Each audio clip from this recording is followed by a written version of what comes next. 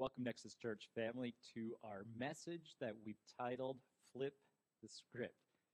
Now, this weekend we celebrated Thanksgiving in the United States of America, and for so many people, we give thanks, but it's maybe not truly what's in our heart.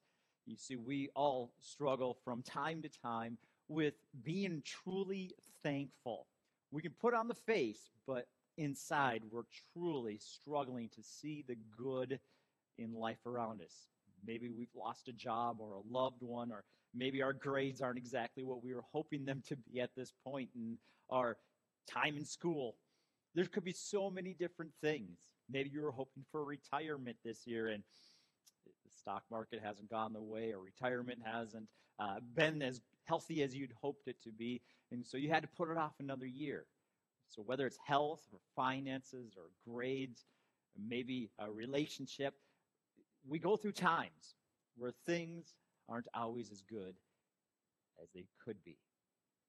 But the reality is today is we all have something to be thankful for. And it is my hope that as we spend our time together today, we can flip the script in our mind. And instead of dwelling on the things that maybe aren't what we hoped them to be able to focus on the things that truly we are blessed to have. And so today we're going to get our thought life from defeat to victory. And we're going to look at a passage in the Old Testament found in the book of Numbers, so fairly early on in the Bible. And we're going to look at a time when the Israelites, God's chosen people that had been in slavery for many hundreds of years, God had freed them from slavery, and now they are in the wilderness. And they're amongst a lot of desert animals, right? Like, this wilderness isn't the kind of wilderness we think of when we think of maybe forests or maybe tropical areas. No, this was a very dry and arid place. Not a lot to be thankful for. But God had freed them. And they were looking forward to the promised land that he gave them to be their inheritance. And so with that, we come to Numbers chapter 11. And we're going to read 15 verses in this passage and look at the state that Israel was in. Yes, they weren't exactly in the promised land yet. They were in the desert, a place that isn't very nice. But we also must remember that they had just been freed from slavery, from a very evil Pharaoh who had ruled over them for hundreds of years. And so Numbers chapter 11, verse 1, we read, "Now the people began complaining openly before the Lord about hardship. When the Lord heard, his anger burned, and fire from the Lord blazed among them and consumed the outskirts of the camp. Then the people cried out to Moses, and he prayed to the Lord, and the fire died down. So that place was named Taberah, because the Lord's fire had blazed among them. The riffraff among them had a strong craving for other food. The Israelites wept again and said, 'Who will feed us meat? We remember the fresh fish we ate in Egypt, along with the cucumbers, the melons, the leeks, the onions, the garlic. But now our appetite is gone. There's nothing to look at but this manna.'" Remember, God had provided for them manna every morning. They'd wake up, and they have exactly what they needed. But they're complaining about it now. The manna resembled a coriander seed, and its appearance was like that of bdellium. The people walked around and gathered it. They ground it in a pair of grinding stones and crushed it in a mortar, then boiled it in a cooking pot and shaped it into cakes. It tasted like a pastry cooked with the finest oil. When the dew fell on the camp at night, the manna would fall with it. Moses heard the people and family after family weeping at the entrance of their tents. The Lord was very angry, and Moses was also provoked. So Moses asked the Lord, "Why have you brought such trouble on your servant? Why are you angry with me? And why do you burden me with all these people? Did I conceive all these people? Did I give birth so you should tell me? Did I give birth so you should tell me? Carry them at your breast as a nanny carries a baby. to this land that I swore to give their fathers? Where can I get meat to give all these people? For they are weeping to me, give us meat to eat. I can't carry all these people by myself.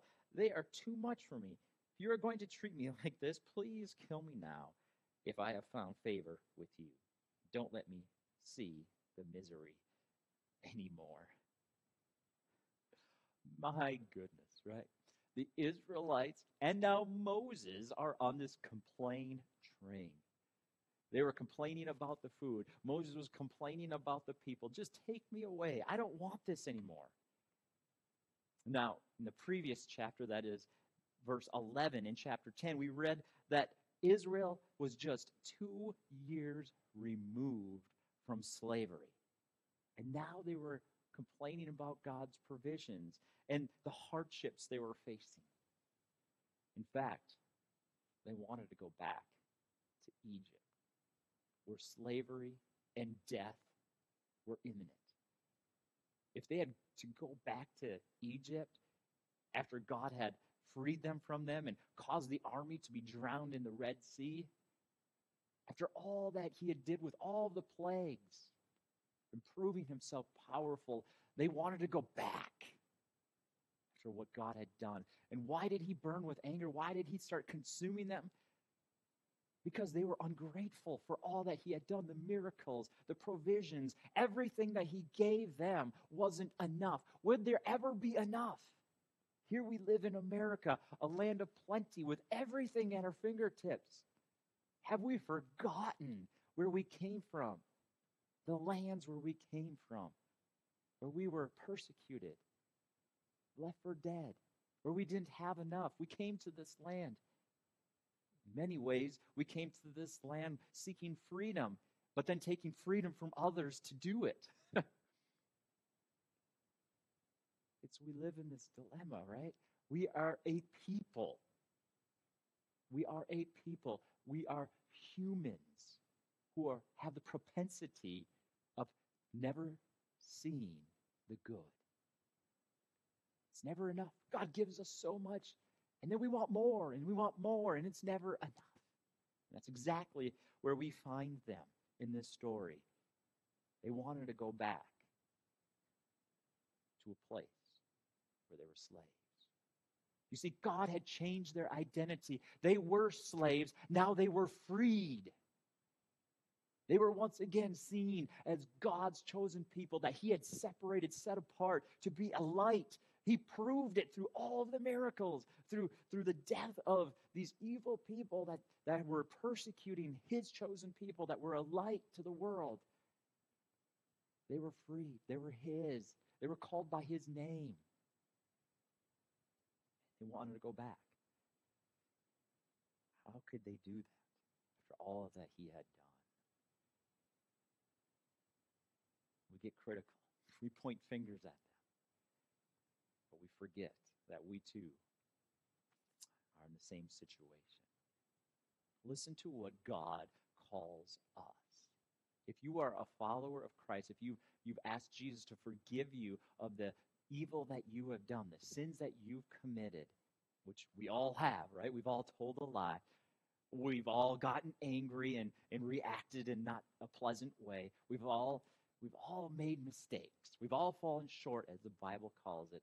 But if you've asked Jesus to come into your life to forgive you, to set you free from that, here is what God's word says of you. In Romans 6:6, he says that we are no longer slaves of sin. In Deuteronomy 28:13, he says that we are the first, not the last. His people are the first, not the last. We are the head. We are not the tail. Romans 8:17 says we are an heir of Christ. And 1 Peter 2:9 says we are God's chosen. We are his priests, priestesses. We are called by his name. Christian, a follower of Christ. We are his. Maybe it's just me, but if I were to be honest with myself, I would have to admit that so often I don't live as if these statements are true. I so often struggle with sin and don't live as if I was a child of God. If I was set apart to proclaim his goodness to this world, I shrink back. I don't have the confidence. I still have issues like anybody else with sin, with thinking wrong thoughts, with saying things that are not in any way, shape, or form beneficial or encouraging. I fail to keep my brothers or sisters accountable to what they are called to as followers of Christ. I fall short, in short. But you know what? Though we are a lot like the Israelites, we are a lot also like the saints of the New Testament that we so look up to. Listen to what Paul says in his letter to the Romans in chapter 7. This is, one of those passages. And if you don't know Paul in the New Testament, he was a hero for many. He penned many of the letters that we read from after the book of Acts onward. He predominantly wrote most of the New Testament from then on. He was a hero of many. He wrote the theology of the early church. But yet, after all that God had done, freed him from this terrible, murderous lifestyle that he lived, confused about who Jesus was, he gets radically changed, transformed, and saved to be a follower of Jesus. And then he writes, after all of the amazing things that he pens, all the way up to Romans chapter 7, he opens up and listen to this wonderful display of something that we all struggle with and we can all relate to. And this is in verse 14 of Romans chapter 7.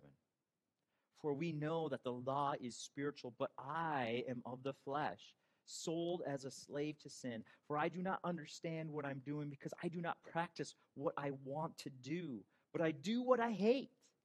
Now, if I do what I do not want to do, I agree with the law that is good. So now I am no longer the one doing it, but it is sin living in me. For I know that nothing good lives in me, that is in my flesh. For the good that lives in me, that is my flesh, for the desire to do what is good with me, but there is not any ability to do it. For I do not do the good that I want to do, but I practice the evil that I do not want to do. Now, if I do what I do not want, I am no longer the one that does it, but it is the sin that lives in me. So I discover this law. When I want to do what is good, evil is present with me. For in my inner self, I delight in God's law, right? Inside, there's a lot that he's saying here, and he kind of goes back and forth, right? But now he boils it down. What's inside of me wants to honor God. I desire to live for him. But I see a different law in the parts of my body, waging war against the law of my mind, and taking me a prisoner to the law of sin in the parts of my body. What a wretched man I am. Who will rescue me from this body of death? Who will rescue me? Who will save me? Paul is just like us. He battled this war between his past and who he still is inside. This body, right? His spirit desires to do good. I know that every person listening to me today, if you are a follower of Christ, your heart is to serve him, to follow him. You have a passion for him deep inside of your spirit that calls out and says, help me, Jesus, I am failing. But your body, your mind, your emotions, they haven't been fully redeemed, right? They are being set apart. They are being sanctified to this day. But your spirit, who you are that will live into eternity, has been saved. You are right with God, but this flesh is still being sanctified, still being set apart to become like Jesus. And it never will fully get there until you have this new body in heaven that meets your spirit and you are fully like God. Whatever that means, we're so God, I can't wait to see what heaven's like. But for today, you and I are like Paul, a hero of faith who is battling back and forth. And in verse 25, he proclaims this beautiful statement: Thanks be to God through Jesus Christ our Lord. He will rescue us. So then, with God, my mind, I myself am serving the law of God, but my flesh, the law of sin. It's just perfect. We're not going to be perfect here on earth in our flesh, but in our spirit, we are set apart. We are free. Thanks be to God. We are victorious. We are victorious. But what I want to help us today is to become thankful. Though we're going to battle this war till the day we die, we are going to continue to be set apart. I want you to not live in this past. I don't want you to run back to your former life. I want to help you to flip the script in your life. I want you to become thankful inside today. I want to help you turn that page from your negative thinking to your positive thinking, from your past to your future, to make you victorious. And Paul understood this. And what he wants you to do is to bury your past. In order to flip the script in your life, to take you from the negative, from the place where you once were to where you want to be with Jesus, you need to first bury your past. Mark Batterson beautifully stated, it took one day to get Israel out of Egypt, but it took 40 years to get Egypt out of Israel. God has given you freedom. It's time to bury the past. It's time to turn the corner and put an end to that sinful lifestyle. You've run around that mountain for long enough. Whether it's 40 years since the day you got saved and you're still battling with it, or 2 years, or 2 months, it's time to bury the past. Paul stated in 2 Corinthians 5:17, anyone who belongs to Christ has become a new person. The old life is gone. The new life has begun. Now, I know that's talking about that inner spirit, but it also is talking about the flesh as well. It's time to bury that past. It's time to become who you were created to be. And the next step that you need to do in that process is not only do you need to bury the past, but you need to change your thinking. Studies indicate that up to 80% of your thinking in a day is negative. 80%. That's normal in our world. 80%. But that wouldn't be necessarily a bad thing if it wouldn't be the follow-up study that states what you think, you become. What you think or what you speak is what you become.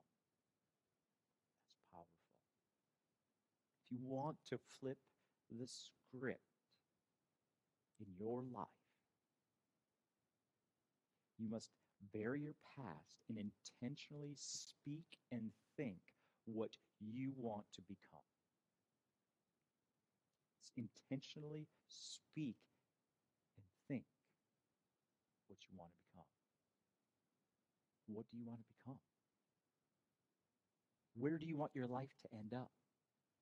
You need to bury that past. It's gone. You can't do anything about it, but you can live new today. And you need to stop thinking about that old lifestyle, that old way of thinking, that old way of speaking, that old way of doing. Bury it. Finish it. Don't be playing around with it no more. It's done. It's over. You are a new person in Jesus. You are an heir of Christ. You are a son. You are a daughter. Start living into that. Start speaking that into reality intentionally think and speak what you want to become. And then lastly, you must define that win. You must define where you want to go.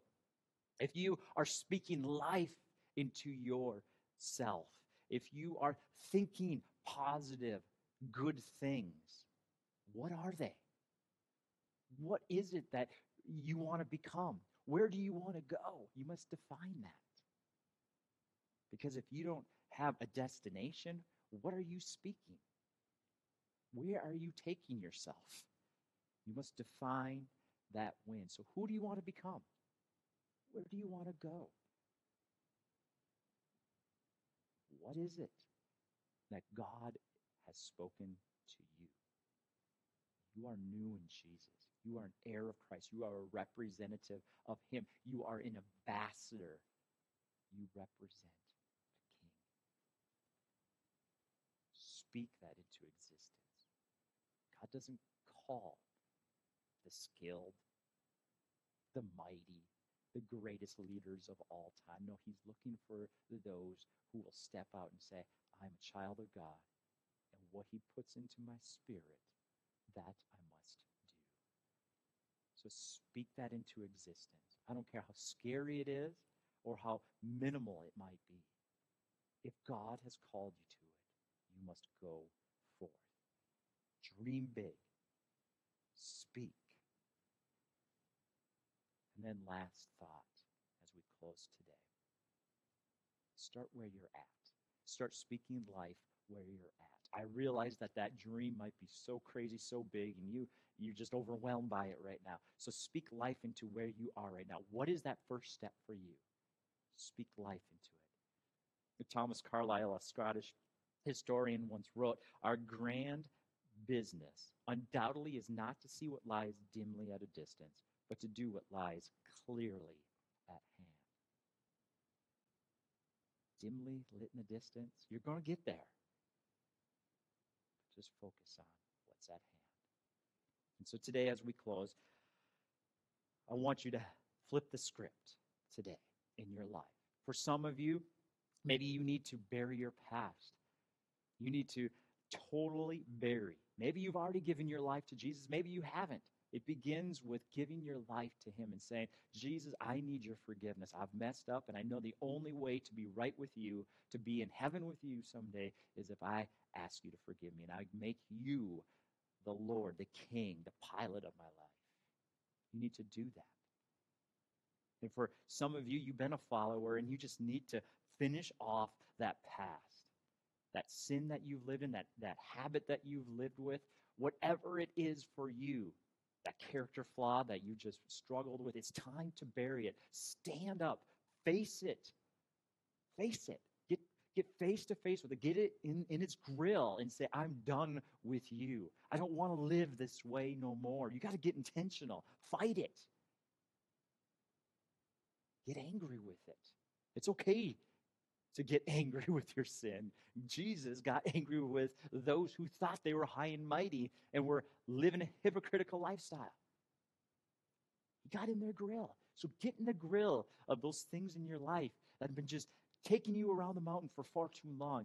Get done with it. Bury the past. Israel didn't bury their past, and they suffered mightily for it. Only 2 of them got to go into the promised land. Hundreds and thousands of people didn't get to go into the promised land because they refused to bury the past. I don't want you to not enter into the promised land that God has for you on earth. You have freedom. You have joy. You have peace. You have the ability to be patient, to be kind, to be gentle. You can be called out and do a great work right where you are. But you have to bury that past. You're called to greatness. You are the first. You're not the last. You're an heir of Christ, child of God.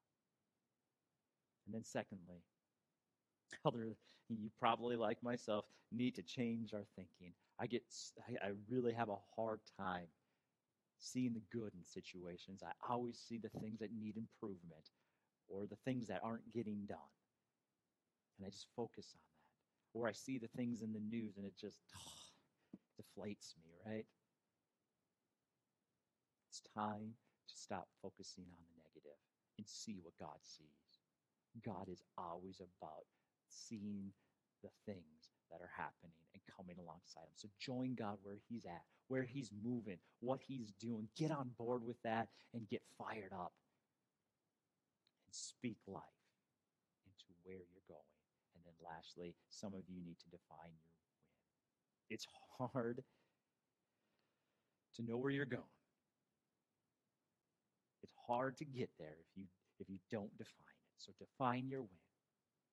Speak it out. See those goals. Spend time with God and be open to where he has for you. Flip the script. Be thankful. See the good. Go forward with God and he will go with you. Father, I pray for every person listening that they will flip the script in their life, that they will truly see the good, that they'll go forward in life and not sit here in stagnation, waiting, wondering when their time is. No, God, they need to take matters into their hands, enter alongside of you, bury their past, flip that negative thought life into a positive one and define where they're going and enter with you in this journey to see the world change. God, lift up their spirit now. May they get excited for what you have for them. In Jesus' name, amen. Thank you for joining us this week for our Thanksgiving message. I know it was a little different, but I'm so excited for this upcoming holiday season as we turn our attention to the beauty and the joy of Jesus Christ.